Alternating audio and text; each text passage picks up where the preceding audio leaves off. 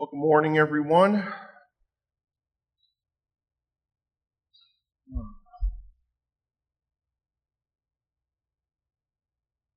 Been an interesting week, hasn't it?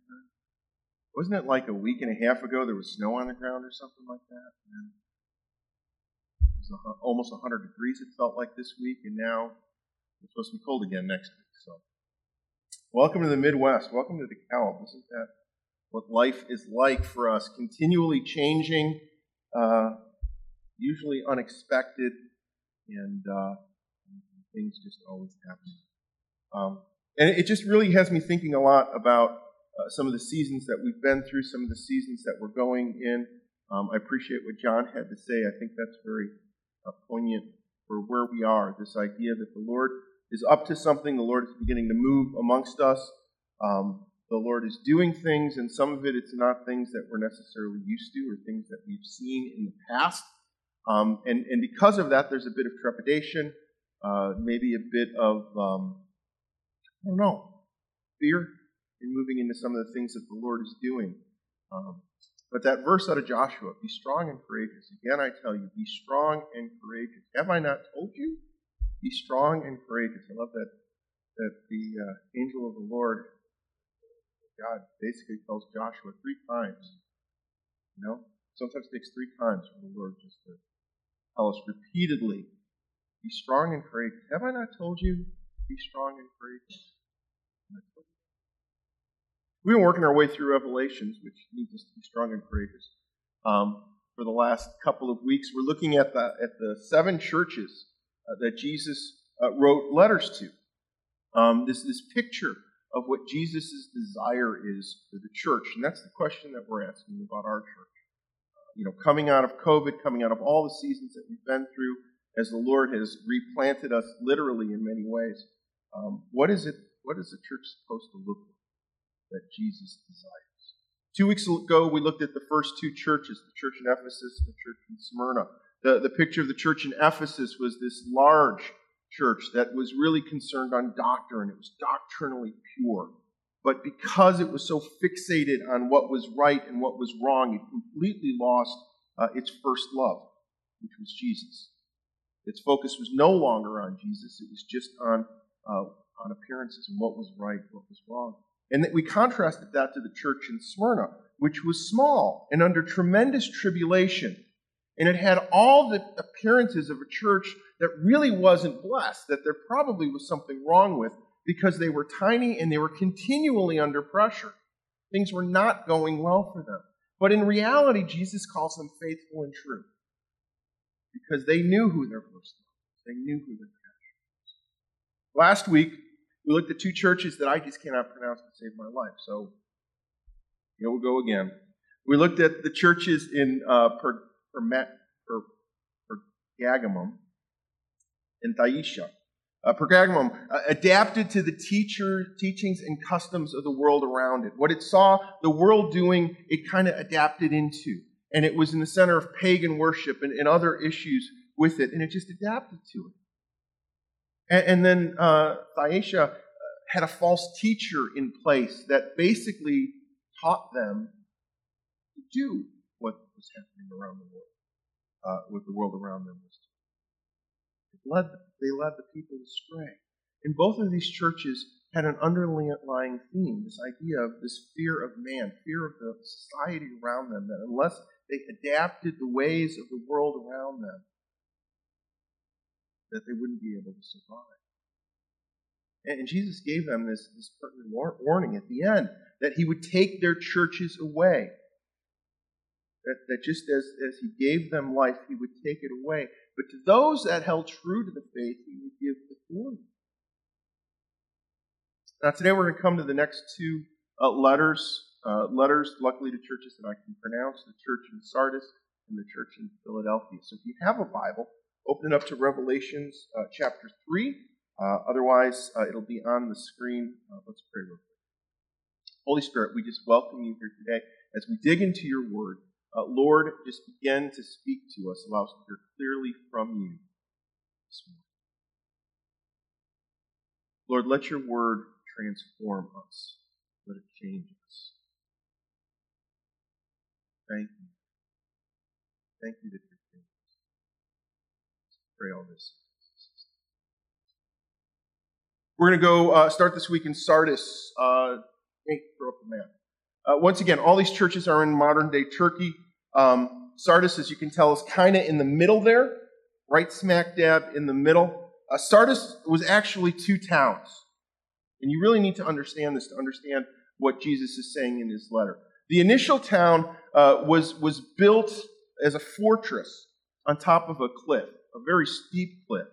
And it was located on an extremely narrow strip of land. There was only one way in. 1,500 feet below was the second city. And this is where the majority of the people lived. They lived in the valley below because there was room to spread out. And then they would go up into the fortress when they were in danger, when they were under attack. Now, in reality, this unpenetrable fortress was penetrated twice.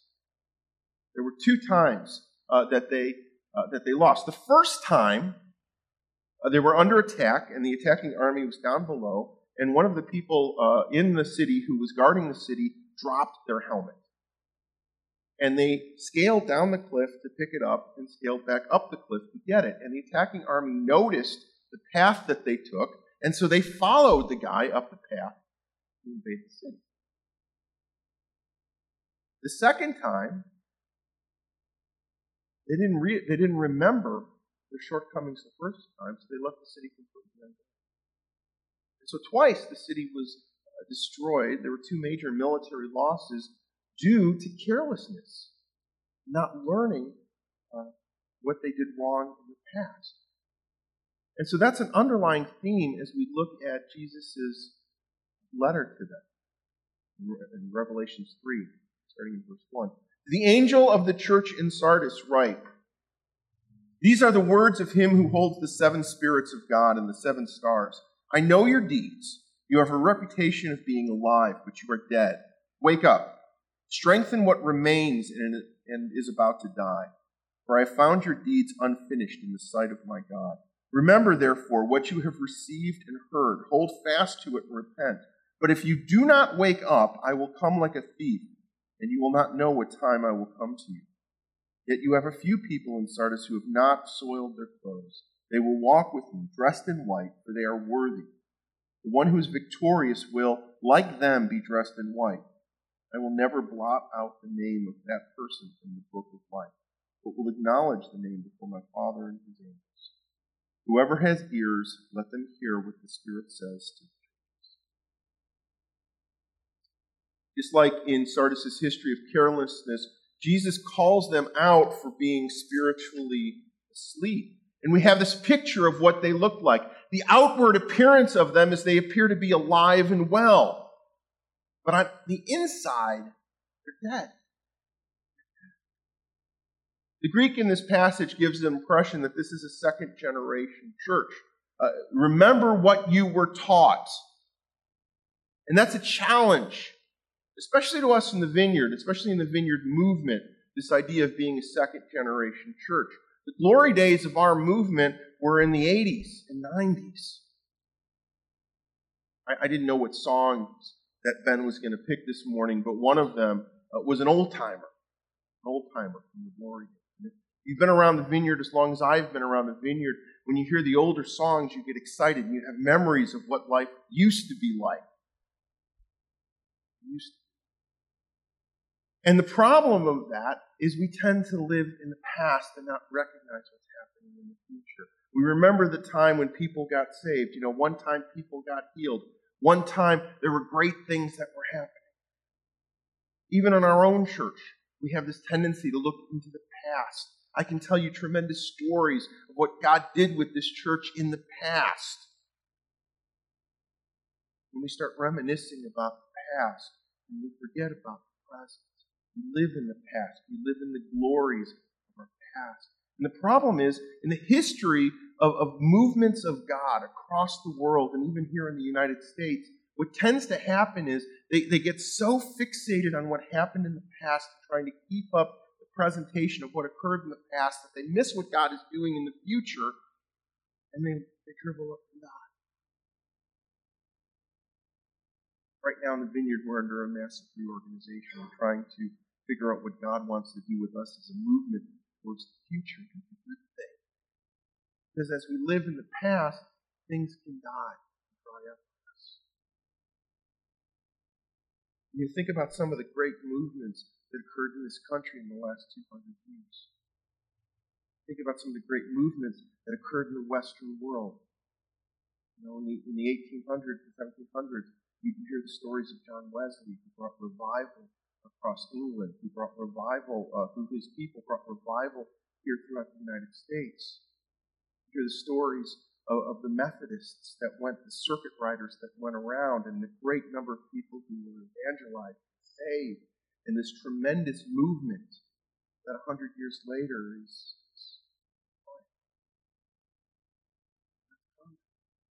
incredible. We move from being a movement of God to trying to manage an institution. And that should be something that we really pay attention to. And when we move from that, from being in God's presence and moving in what He's doing to just trying to manage it and look good, what ends up happening is we tend to look healthy on the outside. We have all the things that should be there, but on the inside we start to dry up and we begin to focus on works. You know, we all talk about that we're saved by grace, but we tend to get worried about what our outward actions look like to other people more than what God is actually doing through us. But that kind of leads us to this interesting question. Why do we exist? Why is the church in its place? Is it here for the comfort of its members? Is it here just to continue a legacy? Or is it here to see the kingdom of God advance? The place where it's at. Jesus tells us that if we love Him, we would do what He commands. And on His last great command was simple. Go and make disciples. Go and tell others. Go and advance the kingdom of God. But what happens is, as we get older, we get tired. As a church gets older, it gets tired. And instead of looking outwards, it begins to look inwards. It looks pretty on the outside. On the inside, nothing is. There's no life. There's no life. And that's a warning to the church. That's a warning to us. As we're in a place, really a place of decision, a place of crossroads of what the future holds. What do we focus on? What do we do? Is it making it look nice? Making sure we're comfortable? Or is it going out to places that are uncomfortable? Inviting people in that are uncomfortable because we want to see God's glory and His grace, His kingdom advance. Is it about the mission of God, or is it about Notice the warning He gives. He'll come like a thief in the night and take away all that they have, just like the armies did in the past. They're not focused. They're not paying attention. That warning is to us. The question is, are we alive and well, or are we spiritually dead? Are we just dead? It all comes back to where we started on the first love. Are we following Jesus to what He wants, or are we just resting on our past? It's all about Him, what we do, why we do it. And that's the question to us. What's interesting is the sixth letter is a totally different church, totally different focus. It's the church in Philadelphia. Go ahead and throw up the map. Philadelphia, in this case, is just south of Sardis, not in Pennsylvania. It's in Philadelphia. I know that's confusing. Some people read this and go, wow, Jesus wrote a letter to the church here in the U.S. No, different Philadelphia. Philadelphia was located on a volcanic area. It was frequently covered by ash, which meant the ground was incredibly fertile. Incredibly fertile. It was also strategically located on a major trade route that linked Asia with Europe. And because of that, it was a hub city. It was a place where commerce happened, where people were at, where a lot of things occurred. It also happened to be a missionary, which is quite interesting. Gospel spread throughout that city and spread to places around. Now, there's an interesting tidbit about the city. Most of the people lived outside of the city because being a volcanic area, it had a tendency to have earthquakes, which meant that if you lived in the city, there was an opportunity that the walls would literally fall down upon you. People tended to live outside of the walls because of the fear of them collapsing. And Jesus actually talks about that starting in verse 7. To the angel of the church in Philadelphia write, these are the words of him who is holy and true, who holds the key of David. What he opens, no one can shut, and what he shuts, no one can open. I know your deeds. See, I have placed before you an open door that no one can shut. I know that you have little strength, yet you have kept my word and have not denied my name. I will make those who are of the synagogue of Satan, who claim to be Jews, though they are not, but are liars, I will make them come and fall down at your feet and acknowledge that I have loved you. Since you have kept my commands to endure patiently, I will also keep you from the hour of trial that is going to come on the whole world to test the inhabitants. I am coming soon. Hold on to what you have so that no one will take your crown. The one who is victorious I will make a pillar in the temple of my God. Never again will they leave it. I will write on them the name of my God and on the name of the city of my God, the New Jerusalem, which is coming down out of heaven from my God. I will also write on them my new name. Whoever has ears, let them hear what the Spirit says to the churches. This is a city that gets it, a church that gets it. Verse 8, I know your works. Unlike Sardis, they're not wanting. Their actions are motivated by the love of Christ, the love for Christ. Jesus says, you have little power, yet you kept his word. They have not denied his name. You're walking with love for Christ, not fear of man. And that's the call that we're under. That's the meaning of all the letters so far. Who is it that you're going to follow? Because we're going to follow someone. We're going to follow something. We're going to follow some group. We all do. What motivates us to do what we do? Is it a fear of man or is it a fear of God? When we say fear of man, we tend to think it's the outside world, like those other two churches from last week. But in reality, sometimes the fear is from within the church. We're fearful of what those inside the church are going to say to us. We're fearful of what other people will think if we do something. If I go pray for someone, what will other people think of me? If I worship God, what will other people think of me? I raise my hands.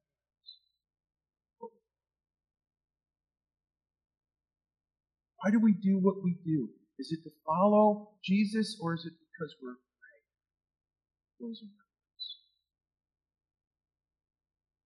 Notice Jesus' promise to them. He speaks to all of their fears and their weaknesses. Never shall you go out from the temple. No need to fear of being in the city for fear of destruction. He reigns. He also talks about the name. That's important to them. Because Philadelphia changed its name. It was also known as Neo-Caesarea and Flavia, both to honor the emperor. Jesus tells them, I will give you a name that will last. A name that will give you an identity. There's an interesting contrast between these two churches, and it's extremely relevant to us. Something we need to catch. Of all the 7 churches, Sardis was among the lowest in spiritual fervor. History tells us about the church in this city that it was incredibly accommodating to the pagan religions environment around it. Not like the previous churches that brought pagan influence into it, where they were influenced by it. Instead, the church kept to itself. Quietly met by itself. Tried to keep it as inoffensive as possible to the world around it. Tried to be ignored. To the point, I'm not even sure that those around the church knew that the church was there. There's a benefit to that lifestyle, you know. And that was the church experienced very little persecution. Why persecute something that isn't a problem? Its inoffensive lifestyle gave it peace with the world, but it resulted in a spiritual death. And Jesus said, apart from a few faithful members who kept the fire of the gospel burning, the church itself was gradually dying, almost like a flame that lacked fuel and air. A flame that just was going to exist. We know places.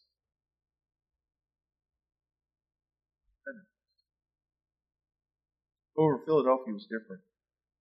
Philadelphia was a hub city, like I mentioned earlier, major crossroads of trade routes. And because of that, because so many people came in, they took things seriously. They took the mission seriously, and it became a missionary hub. It became a place where missionaries came out of across all of Asia. The gospel went out from Philadelphia and was proclaimed loudly, so much so that the church did experience pushback. But here's the amazing thing about the church in Philadelphia. Unlike Sardis and the other churches in Revelations whose fires went out, the church in Philadelphia, which today it's modern day Al-Ashir, it's the only church that continuously stayed alive for the last 2,000 years. Continuously had a presence. Even though it's in the midst of Islam. Continually. All the other churches.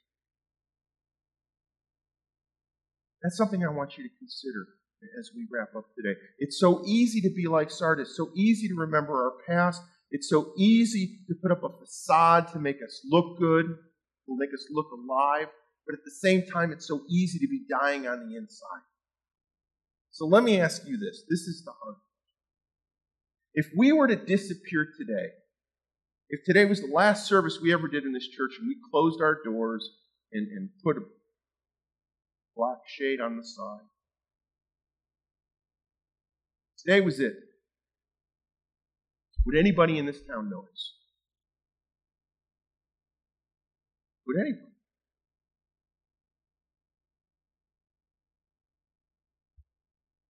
That's a scary thought, isn't it?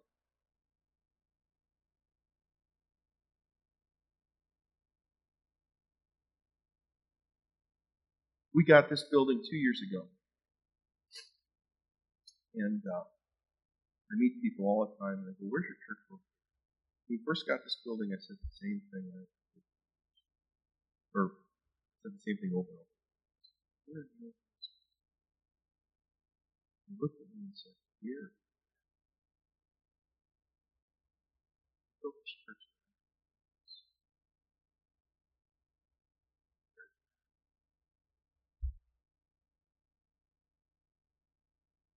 That's a scary reality. And a scary question to ask.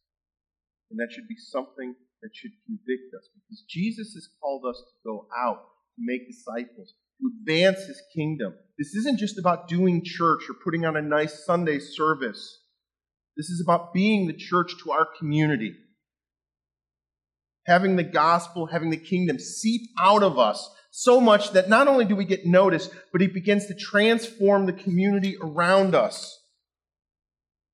Earlier this year, a group of us went to Orlando for some training and a conference, and most of the leaders that were here that headed out, but I spent some extra time there, and I met with a church organization out of Kansas City called Kansas City Immigrant. I met with the leaders. I was just blown away.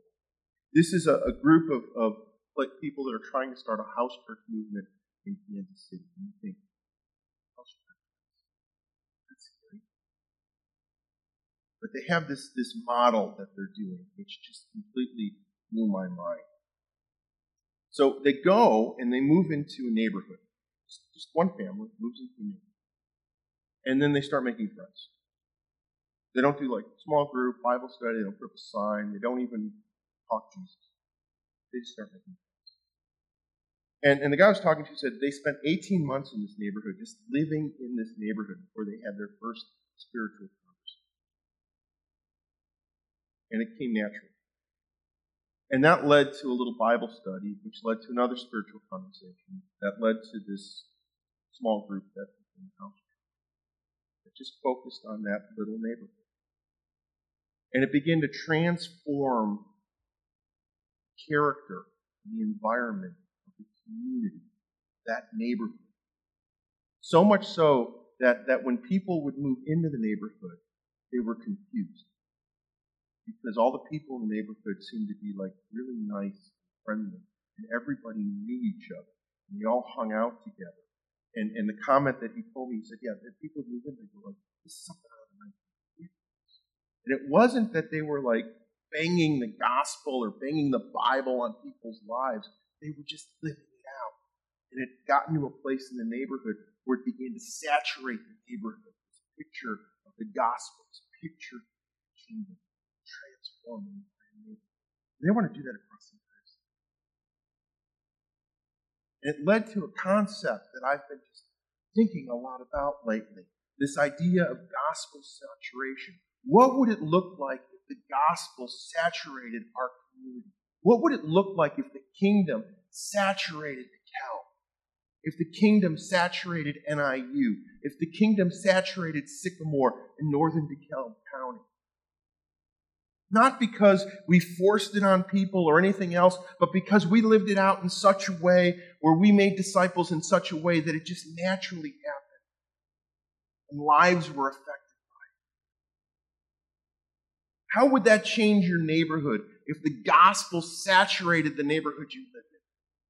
What would it look like? How would it be? Every month I have breakfast with all the pastors, all the evangelical pastors and Pentecostal pastors. We meet for breakfast, and we usually, if we can, we bring a community leader in to talk to us. Sometimes a mayor, sometimes a non-for-profit, sometimes. And over the last couple of years, we've had 3 different community leaders: the mayor, the new mayor for DeKalb, the new police chief at NIU, and the retiring head of the circuit court. And one of the questions we ask is, if the churches in DeKalb and Sycamore can do anything, assist you, come alongside and work. And 3 times we heard the exact same comment. And the comment was this: you realize that all the problems in DeKalb, Illinois, tend to come out of the north end of the That's the area north of campus. It used to be Creek Row, still called Creek Row, but it's not as much Creek Row as it used to be. All crime, all the shootings, all the issues. I don't know if some of you might remember if you were with us pre-COVID. We've been out there, walking in, some great ideas. COVID hit. And so we always have this conversation. We all sit together. Well, what are we going to do? Should we do an outreach? Should we do an event? Should we do this? Should we do that? And the answer is always simple. What would it look like in the gospel? Okay. What would it look like if the church was planted in the midst of the university? What would it look like if we saturated? Lives were transformed because of the gospel. How would that change? How would it change us? Lives were transformed. Oh, Jesus.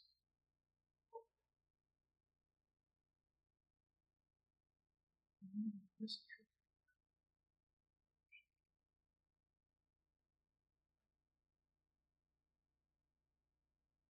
And that's the picture of what the church Jesus desires is supposed to be. A church that remembers its first love and is living it out. And that's the church Jesus is calling us to become. Becoming a church like that, though, doesn't start with like a rallying cry from me, like, ooh, let's go do it. Yay! It doesn't start with a great outreach. Come up with a great outreach if we could give away enough Coca-Cola to that neighborhood. They'll all love Jesus. It doesn't start that way. It doesn't start with a great program. If we bring in all these programs here and we drag them into our building, it doesn't work. It doesn't start with a great Sunday morning service. We had a great band, a smoke machine, lasers. Telling them lasers, that people would love Jesus if we fight them. It doesn't start like that. It even doesn't start if we had a fancy facility. Like if we blew out this place and just built water slides. You laugh, all right? But I know a church that doesn't.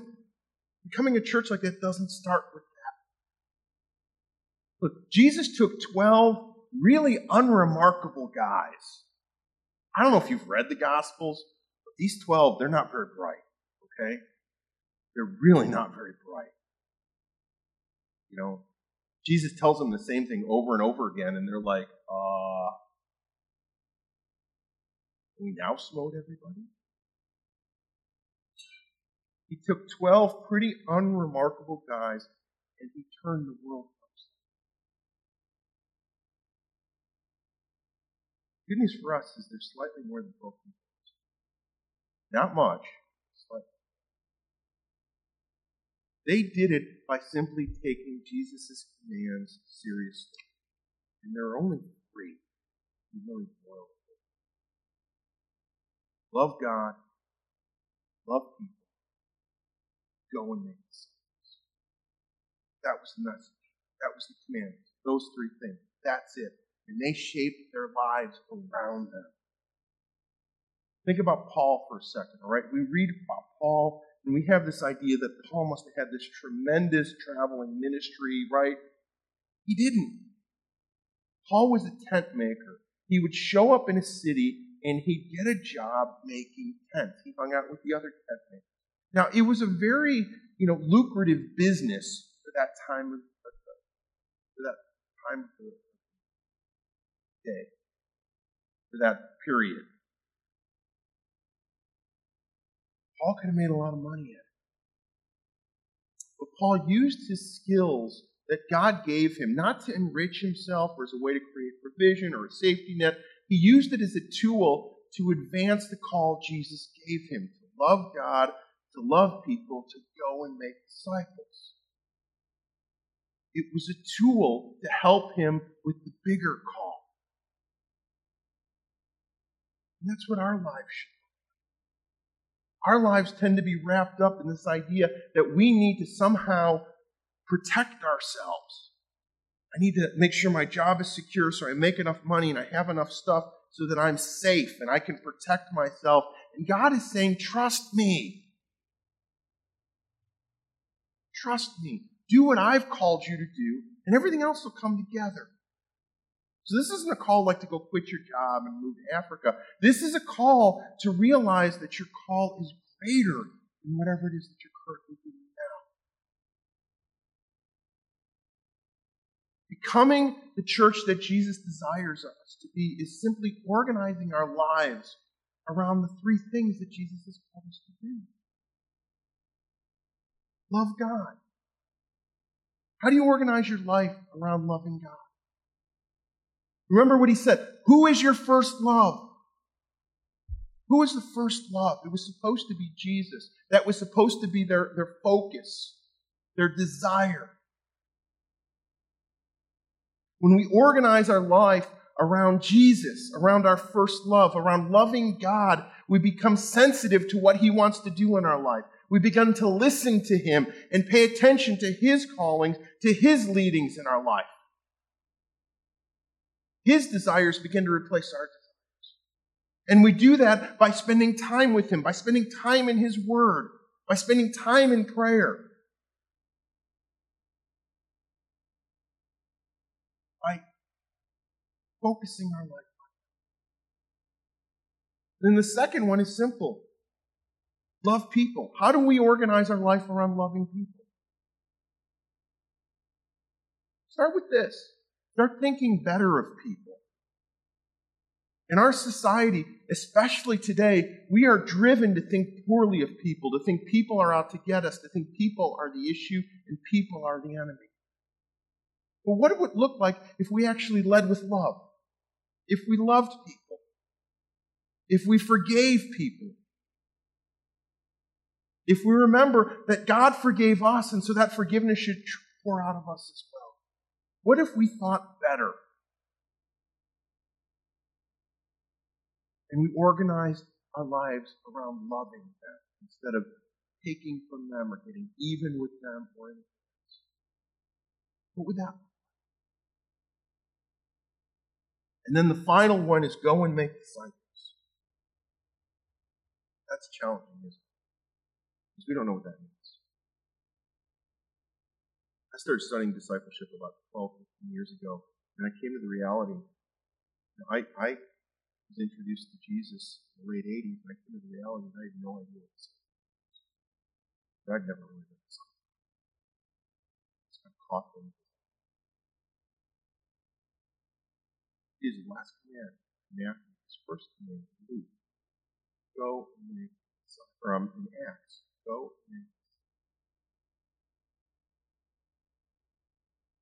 The next couple months and weeks, we're going to position ourselves in a way that becomes the focus of this church, making disciples. And we have some ideas on how to do that in a way that is easy, non-threatening, and very reproducible. Very reproducible. In the next couple of weeks, we're going to roll this out kind of amongst us. We're going to get together in groups of 3. We're going to try to disciple. We're going to actually use something that has been incredibly effective. Incredibly effective. We found a Western context.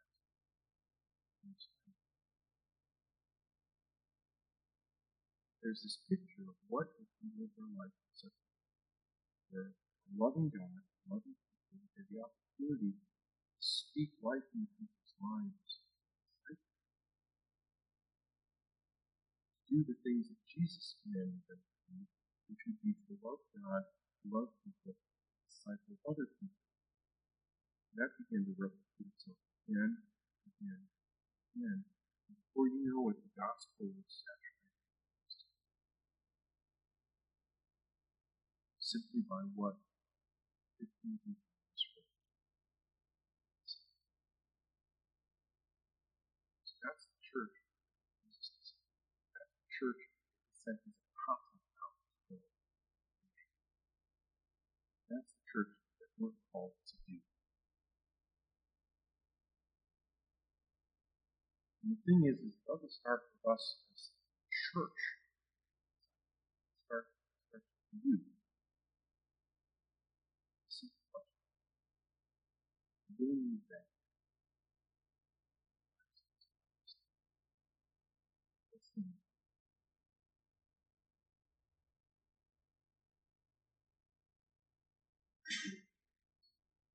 Holy Spirit, we just welcome you. Lord.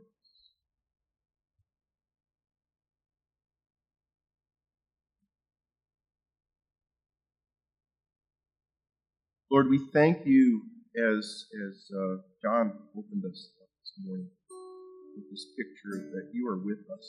Your presence is with us. You are always with us. We know that. Lord, we thank you for your word. Even though these letters were written to other churches nearly 1,900, 2,000 years ago, Lord, we know that they're still relevant for us. So, Lord, as you said at the end of each one of these letters, to those who have ears, Father, begin to open our ears to hear clearly from you. Lord, allow us to hear clearly as a church from you what you've called us to become. Lord, allow us to hear clearly for our own lives what you've called us to do.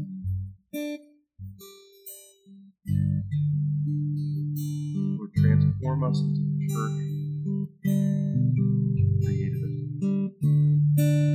transform us into the people you created us. Lord, transform this community.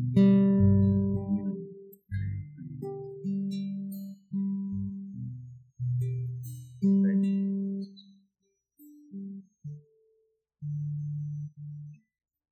I want to open up the ministry if anyone needs prayer.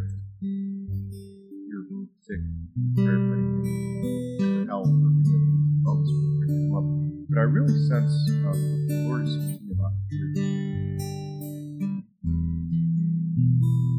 And as I've been preparing and working through this series, the one underlying thing is always seems to be fear. This fear of persecution, this fear of what will people around me think, this fear of, well, what if I can't do it? This fear, and what it really comes down to, of what if God isn't actually going to do these things? And that fear can be paralyzing to us. It can stop us dead in our tracks. It can prevent us from walking into whatever it is the Lord's called us to.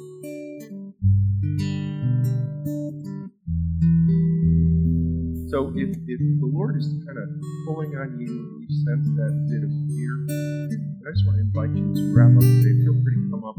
We want to pray for you. We want the Lord to come, the Holy Spirit to come, to break off whatever the enemy is trying to do right now to prevent you from walking. And if you're feeling some other issue you need prayer for, feel free to come up. We want to pray.